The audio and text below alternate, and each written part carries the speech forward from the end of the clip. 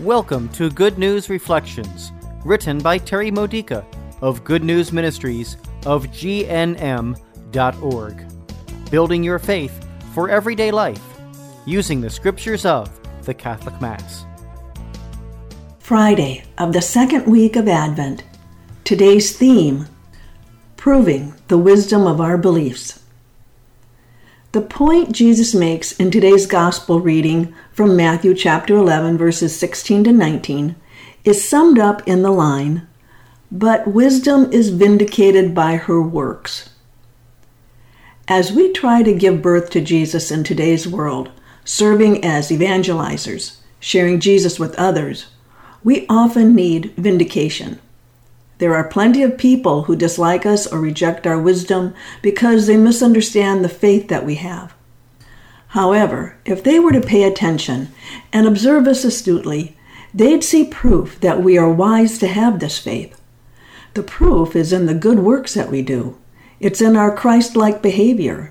It's in our sometimes supernatural ability to withstand difficulties without looking defeated.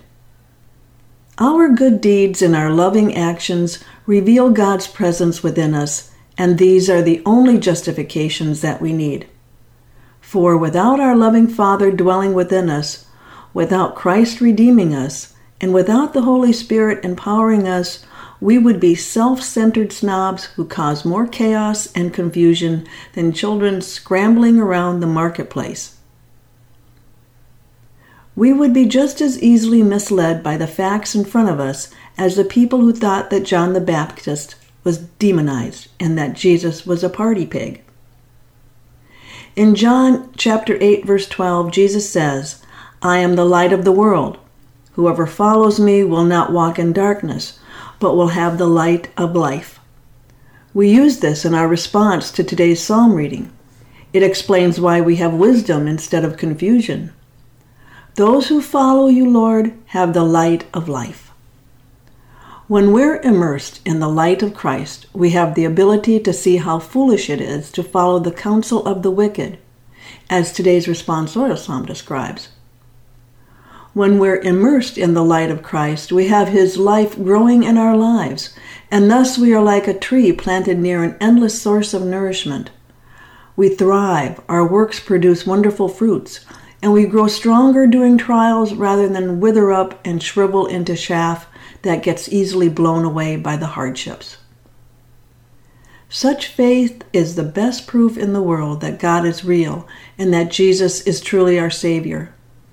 The next time you're misunderstood and you feel tempted to defend your faith and explain your motives, zip your mouth shut and let your godly works do the talking. This isn't easy, though, because we want instant vindication.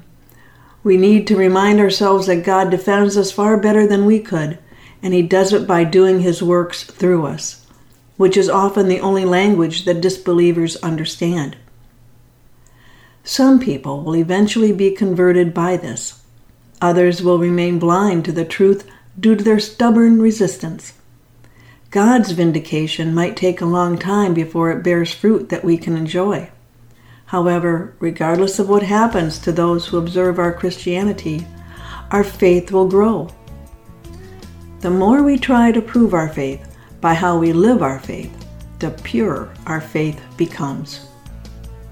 This has been a Good News Reflection by Good News Ministries of GNM.org. For more faith builders or to learn more about this ministry, come visit our website. You'll find Good News Reflections available by email and text message, online retreats, prayer resources, and lots more to help you know the Father's love and grow closer to Christ and be filled with the Holy Spirit. Visit GNM.org today.